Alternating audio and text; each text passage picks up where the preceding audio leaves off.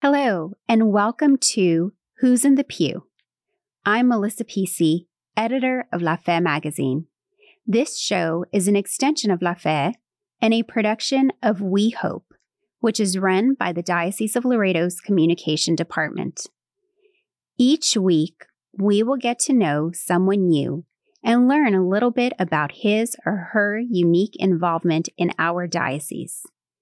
Join us right here to meet your neighbor, the young adult seeking God's guidance in his life, the woman who spends much of her free time volunteering to serve at her parish, the man who returned to his faith after years of rejecting God, the young woman who teaches teens about the merciful love of Christ, the widow who was carried by God when waking up to face another day seemed too difficult, and some of our clergy who have answered a special call to follow and serve our Lord.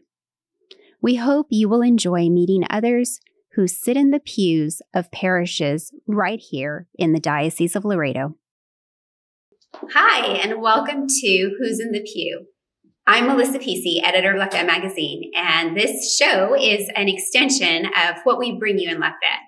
In our current issue, we featured Deacon Jerry, who is our very special guest, our first guest of this show, and who sits right across from me.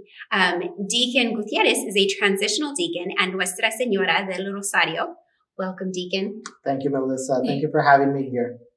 Thank you for joining us. So we would like to share, to start off, can you just tell our audience what's the difference between a transitional deacon and a permanent deacon?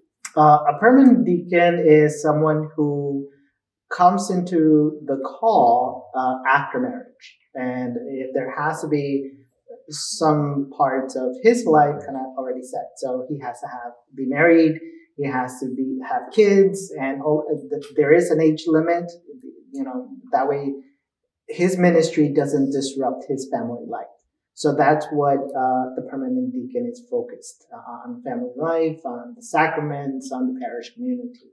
And for a transitional deacon, because we are on the road or on the journey to become priest, to be ordained priest, we are basically in the parish as a little bit like a little priest, a mini priest, just in training and kind of being the shadow of the pastor. And the pastor is really much there to guide us and to be a mentor for us and how to be a good faith leader in the church, and especially in a community where there might be many difficulties, whether it be financial, whether it be young families or older families, depending on the demographics of the parish.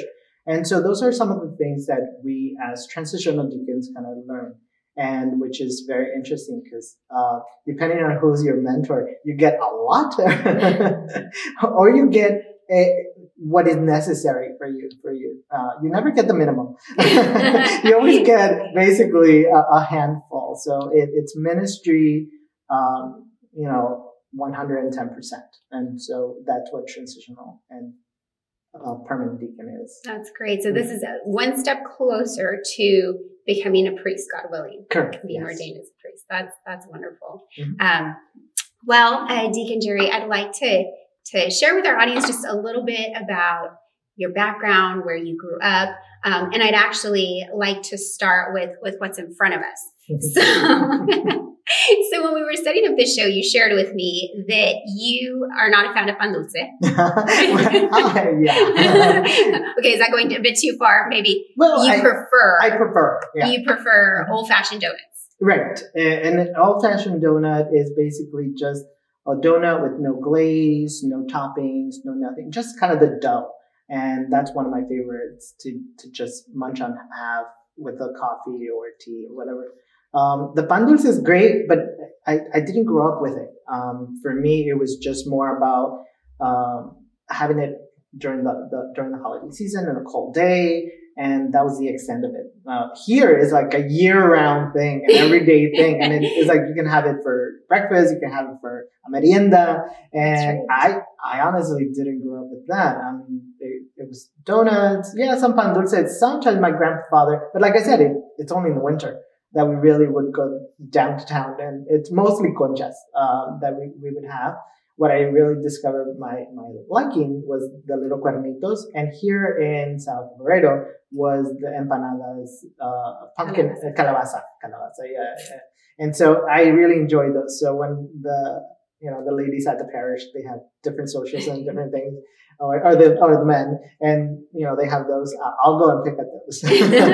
But today, I'm happy that you brought like something that is just plain and boring. I'm not plain, I'm boring, but Yes, and it's so the old fashioned donut was something new to me when you mentioned it. I never heard of it. So I went and attempted to order you an old fashioned. This was the closest I could get. So it's a shell, is what I was told. So nothing inside of it. It's plain. So hopefully it's to your liking. Thank you. I'm pretty sure it will. It will. Yeah. Usually Dunkin' Donuts carries them. FYI. Good to know. Good to know. Next time I will be sure to stop by Dunkin' Donuts. But you mentioned you like old fashioned donut because that's what you grew up around, because you grew up north. So can you tell us, where exactly you grew up and just a little bit about your family? Sure, definitely. Well, I was born in Cuernavaca, Mexico. And then at the age of 4, my family moved to New Jersey. And so I haven't been able to go back to Mexico. And so the only thing I've known is like just the north, and basically what we call the tri-state area, right? New Jersey, New York, Connecticut, Pennsylvania, and so those are basically home for me. And growing up over there, it was the culture of the Italians who used to be in the neighborhood, especially the Sicilian community. But then trying to see how the neighborhood also changed with the migration of Latinos, especially the Puerto Ricans, the Dominicans, and now even the Colombians, the Salvadorians, the Peruvians, and all this massive influx of Latino culture that really makes the city of Patterson a really melting pot of South American culture. So basically, that's how I grew up. For me, it was very much a melting pot of different cultures, and of course, not to count the fact that there are a lot of Middle Eastern communities there as well in the city of Patterson.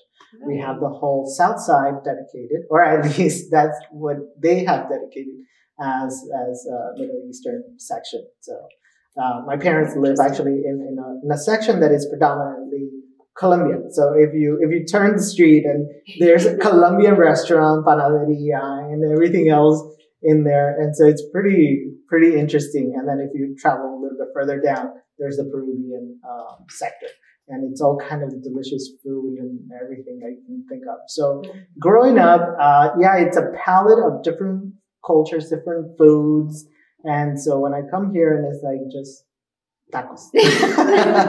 But no, honestly, I found that food here has different flavors too, because you have the ones from Monterrey, and you have the ones from Nuevo Laredo, and you have the ones from Tex-Mex.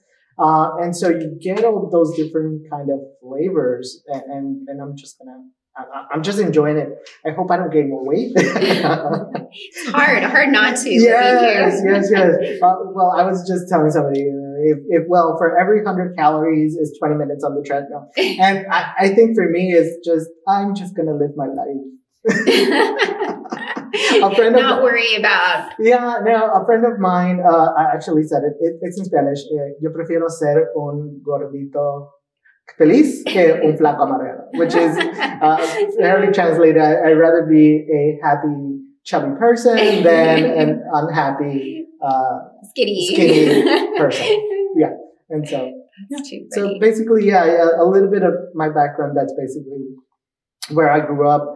I was raised by, I wasn't raised, but I was educated by the Salesians. So grammar school was the Salesian sisters, and my parish was the Salesian brothers and fathers, and then high school was the Salesian fathers and brothers, and then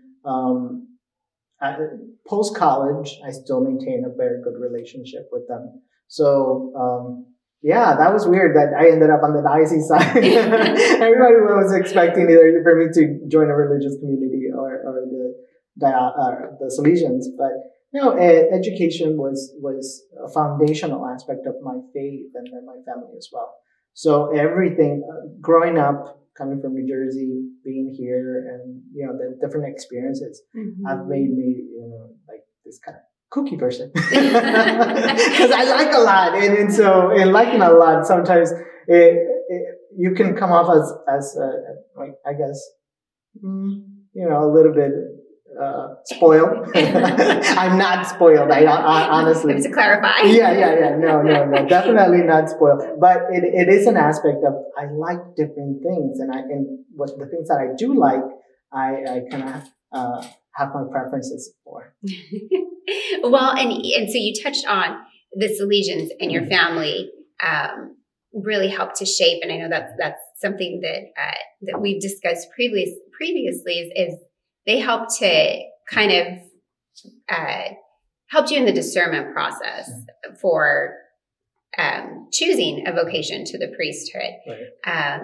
So can you tell us a little bit about that? I know you come from a large family, right? I do, yes. My dad comes from like 15 brothers and sisters, my mother from 12 brothers and sisters, and each one has like 3+ kids. And so it is a very extended, very large family. And then my dad, of course, his lineage, aunts, uncles, cousins is fairly large, and my mother's as well. Unfortunately, because of the moving, we're disconnected from that type of families.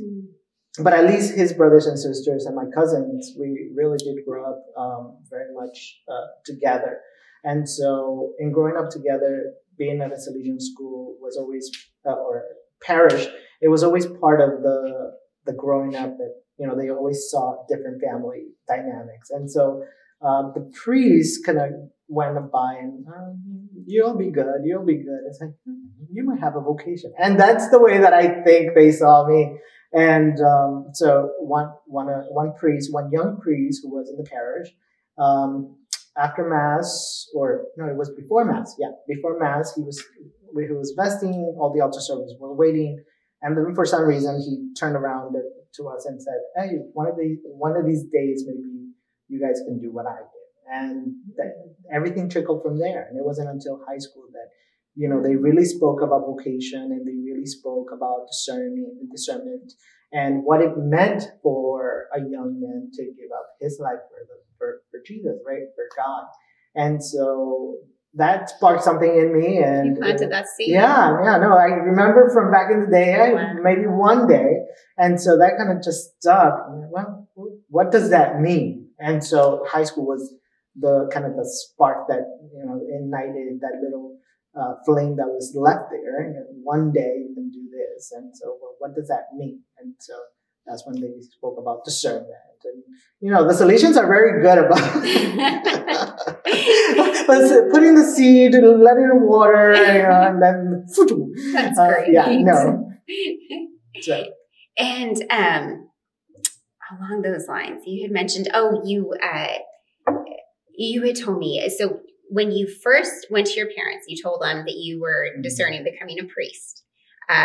They asked you to wait for a while, and you were obedient to that. So what did that look like, and what was their reasoning?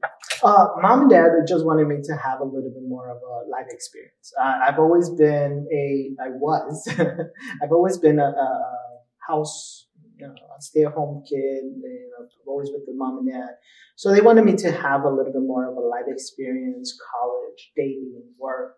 And they said, because that's going to help you either be a great person or be a great priest. And so having those experiences. And so I did. After high school, I got a job. I took part-time schooling in the community college, and where I did well in my classes. I'm not the smart. I always said I'm not the smartest kid in the room. I know that, but I do take the time to be a productive student. And so at least in that, I always gave 100%. I always felt that my grades maybe didn't show that, but at least I knew in my whole being that I was doing 100% of what I needed to do in order for me to get at least the B that I was getting, right? And I'm not saying that I'm a C or D, but no, but at least C's get degrees, but not really. Not for me. But no, education is very important to my family. It has always been. And I think that's one of the reasons that they wanted to educate us in a Catholic school, because they knew that education in a public school, especially during those times, was going to be something that will hold us back. And so education in those times in a Catholic school was something that was able to give us an edge on education, on life. I mean, to this day, my mom and dad sometimes asks my younger brother and I, how come you guys are into this, or why do you? And I was like, because you paid good money for us to be exposed to all of this culture, life, theater, art. I mean, if it wasn't for my Catholic background and my education in it, I don't think I would know a lot of what I do. Seeing some of my friends, within the neighborhood, and so for me, Catholic education was kind of the spring up. Wow, that's great. And that was a sacrifice for your parents, wasn't it? It was. Mm-hmm. Yeah, Dad at that time worked nights. He worked for a company making shower curtains, and so Mom was she actually worked for Fuddruckers. She was a bus girl or waitress. Wow. So yeah, back in those days, that's what she did. And then what she did after that, she wanted to get educated, and so she took some night classes, and she got her GD, and she went and got her license in cosmetology back in the early 90s. So now, she was doing nails back then. She was doing hair, everything. And now I heard that everything is like barber. It's one license, cosmetology is one license, nails is another license. And she's able to do everything with that. So education, like I said, it's very important for my family. And I think that's one of the reasons that they encouraged me to be well-rounded and not just go directly. They wanted a little bit more exposure of life, and I think that's the mentality that they paid all the money during school. That way, we would become these well-rounded individuals. Yes, yeah, that's wonderful. And then when you went back to your parents, you went ahead, you went to college, experienced that. You still obviously felt called to become a priest, and so you went back to them and told them, and they were fully supportive, right, at that point. Exactly. I mean, there are times they still say, "Are you sure?" But now, I'm a deacon, and so they don't say, "Are you sure?" They just say, "Oh, we still would have liked, grandchildren." I was like, well, not anymore. But no, they're very supportive. My two brothers, my older brother, and then my younger brother are awesome. They're very supportive. And they are there for me whenever I need them. So there are times that I just needed to chat or vent or, talk in private, and they're there, I know, to listen. And, Mom and Dad, they get worried. So I try not to give them too much. But it is an aspect of, now they know that it is God who's calling me, right? It is God who has planted this seed in my heart and has said, "Come follow me. Leave everything. Follow me." Right. And so me, like the Fishers, did leave everything. Mom, dad, family, miles and miles away, and came to Laredo, Texas. Yes. Because all my family is up north. They're still up north. Yeah, I'm the only one crazy enough to be on the other side of the state. Yeah, that's a big change. Yeah. And so how did you end up in Laredo from New Jersey? How did that all happen? As I had mentioned, I entered the Missionary Oblates of Mary Immaculate first in their formation program. And I studied my philosophy years with them. And I was trying to live in the community, trying to see if God was calling me to a community. Mm-hmm. Growing up with the Salesians, I always saw them, praying together and being together. And so when it came to me just trying to decide diocese, religious life, I went with the religious life. And then I found that maybe not so much for me. And so I basically decided, okay, I still want to be a priest. I still want to be a missionary, but I want to be a missionary here in the States. And so then I found great people that I was talking to and mentors.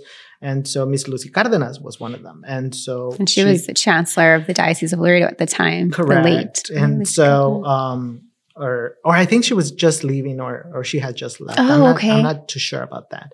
And so, but I know she was the ex-chancellor, but at least she was able to guide me. And she would always say, let's pray about it. And I always didn't like that answer about Miss Lucy because everything was let's pray about it. Pray and wait. Yeah. And it was I want to know now. I want to know now. And so it was great that she allowed me to also see that part of the discernment process, right? That there has to be this period of waiting. There has to be this period of prayer and connection with where God wants you to go. So that's how I ended up here with an invitation of her, and then of course Father Quiroz accepting my or extending an invitation for me to come here and live at Casa Guadalupe, which is the house of discernment for young men to kind of see what the diocese is like, and then the diocese to also get to know us, those that are not from the diocese. And so it kind of worked out. Towards the middle end of the semester, Father said, well, Bishop and I have been thinking, and we'd like to send you to the seminary. You look like a good prospect. And so, I was sent to the seminary in San Antonio, Texas. Wow, that's great. Mm-hmm. And so when you were staying at Casa Guadalupe, I actually don't know this. Do you still work, or you're full-time devoted to helping at a parish and discernment? Correct. In different ways? Mm-hmm. Yes. Okay. But those young men who do not have a degree yet, they start their classes there. Okay. So they go to the community college at LC, and they'll have some of the basics: English, math, history. That way they can transfer to later on to a 4-year university, and then they can continue their education there, because it is 4 years of philosophy, 4 years of theology. And so, but for me, because I finished my philosophical studies and my degree in Buffalo, New York, when I came here, I didn't have to study, and I knew English already, so I didn't have to go to special school for English. But I was able to help at a parish, help at the chancery, help drive some of the guys to their school, because also I had a license, they didn't, and so it was kind of an overall kind of different experience for me, which is fine. And that's where I met Monsignor Alex and Christopher Martinez, who welcomed me into the parish and to the CCD program, where I started teaching. Wow. And I know you mentioned that, and we highlighted that in the article in La Fe, but you said you've just been blessed to have great mentors throughout your life. As a kid, growing up, the Salesians, and then here in the Diocese of Laredo too, Monsignor Alex and others who, through the discernment process and kind of every step of the way, you've just been blessed with that, right? Yes. No. To reach a point where I'm at, or a point where ordination is upon me, you can't do it. You can't say you've done this by yourself. And so I look at my life and my journey as I've been blessed with all these great mentors, men, women, who have given me so much of their spirituality, of their advice, of their commitment to me continuing, that, it's sometimes it's like a humbling experience, because hopefully one day, maybe that'd be me, with a young person that wants to pursue, whether it be a vocation in religious life or the priesthood, but also in whatever career. And so, because I am well-rounded. You can help guide people in different... Exactly. And I can guide people in different ways. I mean, I was editor-in-chief of a newspaper, so I know a little bit about journalism. And I did retail for several years. I did tax prep for a few years, a salesperson for Nextel Communications. So I've done a little bit of everything. So with tax season coming up, you're going to be helping people to... Not anymore. I don't think I'm brave enough to do that anymore. No, when you're young and you're just, you know what? Yeah, 1040 easy. Let's go for it. Now 1040 easy. I'm even afraid of that one. You find somebody else to. Yeah, for sure. Now, one thing that I find very interesting is some of the just daily, I don't know if you want to call them struggles, but just things that we're presented with. It can be hard sometimes in the craziness of life, just the busyness of life, to find time to pray. I think most people can relate to that, in different walks of their life. But it's not something that I personally had ever thought, like our deacons, transitional deacons, even, seminarians, priests, I kind of thought like, they have that down, that's not a struggle for them. But I know you mentioned to me, things can get busy for you too. And so you kind of have to remind yourself, right, to let's set aside that time, having that scheduled time. Can you just share, a little bit about how you make sure, that your days are centered, around prayer and start off the right way? Of course. Especially us that were already ordained, right? Ordained ministers, deacons, and priests. We take a promise to pray for the faithful, and so it has to be faithfully done. And so for me, I do have to schedule it, unfortunately, but it is not rigid enough that if there's an appointment, if there's somebody that comes in or somebody, there are other ways that you can push them through. There have been times that I'm doing my midday prayer together with my evening prayer because I just couldn't do it. There was an aspect of well, this came up or that came up, and so it's okay. God, I don't think God is going to get angry with me if I take care of this person or this thing right now that needs to be taken care of, and then me catch up with my prayers later on. But it is a scheduling thing. It is you have to almost discipline yourself that as soon as you wake up, you have to do your morning prayer. You have to do your Lectio Divina. You have to read the Gospel of the day. That's one of the struggles for me as a transitional deacon, or even as a deacon, because I participate on the liturgy every day. And I read the Gospel every day. I have to make sure, especially in Spanish, it's a priest that is with me, he was like, Deacon, it's so interesting. Your Spanish, when you speak it, is great, but when you're reading it, it's so good. And so that's one of the things that I found very interesting that he paid attention to. So I know that my reading is not so good either. Or either. I don't remember how to use that one. Anyways, so either. It works either way. And so I have to practice the gospel at least a few times. There are some words that I still can't either pronounce or don't know quite a bit. And so as I'm reading it, I get, tongue-tied and okay, this is what it is. And so it's kind of funny, but no, I think it's all about discipline and getting yourself, okay, in the morning, I'm going to do my morning prayer. I'm going to read the gospel. If I have time for Lectio Divina and to see where God is in all of this, in my day today, that's good, because I also do even in night prayer, and in night prayer I do what is called examinate, where you think about your day and you go step by step and you say, okay, well, where God was in all of this. And so it takes time, I'm not very faithful. It is a struggle, right? It is like I said, discipline. So you have to say, well, I have to do it at this time. I have to do it at that time, or at least, once I'm back in my room, I say, okay, before I get comfortable, I have to do this. So I make sure, like last night after teaching a confirmation class from 8 to 9, I got home at, from being in the office. From 3 on, I didn't have dinner. So I just ate something really quick, went into my room, and the first thing was, okay, night prayer and where God was in my day.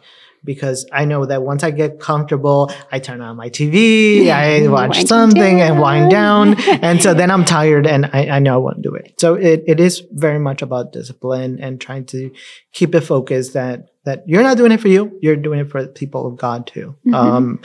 One of the things that I've pride myself in always keeping focus is you can't give people what you yourself don't have. Right. So if you don't have a prayer life, if you don't have a good relationship with Jesus, then how are you going to help others grow in their relationship? Mm-hmm. Yeah. You have to be spiritually fed. Correct. Mm-hmm. Well, that's great. It's great to hear because it just what you said, discipline. I mean, that's something that everyone just has to have, and I know that the life at a parish, I know your life, you have a lot of duties, a lot of responsibilities. And so it would make sense that, you schedule that in and you cut out time for that and to make that a priority and make sure that you are spiritually nourished. Correct. Mm-hmm. Well, Deacon, is there anything else you would like to share with our guests as we wrap this up today? Not out of free will. Do you have anything? Well, I wanted to wrap up with a little game. Okay. Just to learn some fun facts about you. Sure. All okay. Right. So I will throw out 2 different words, 2 different things, for lack of a better word, and you tell me which you prefer. Okay. What's your favorite? Okay. So Whataburger or Chick-fil-A? Chick-fil-A. Mm-hmm. Tea or coffee? Coffee. Winter or summer? Winter. Yeah, you're used to that up north, huh? St. Teresa of Calcutta or St. Therese of Lisieux? Calcutta. KHOY or Big Buck Country? KHOY, of course. Good answer. That one was kind of to see if you were let me see. Try and trip you up there. Well, we're so glad that you joined us today, and we hope to bring more of Who's in the Pew to you so you can learn about people throughout the Diocese of Laredo and learn about the ministries in the Diocese of Laredo, our parishes and what they're doing, and so you can get involved too. But thank you so much, Deacon Jerry. Thank you, Melissa, for having me here. It's been a great experience. Hopefully. It has. Thank you.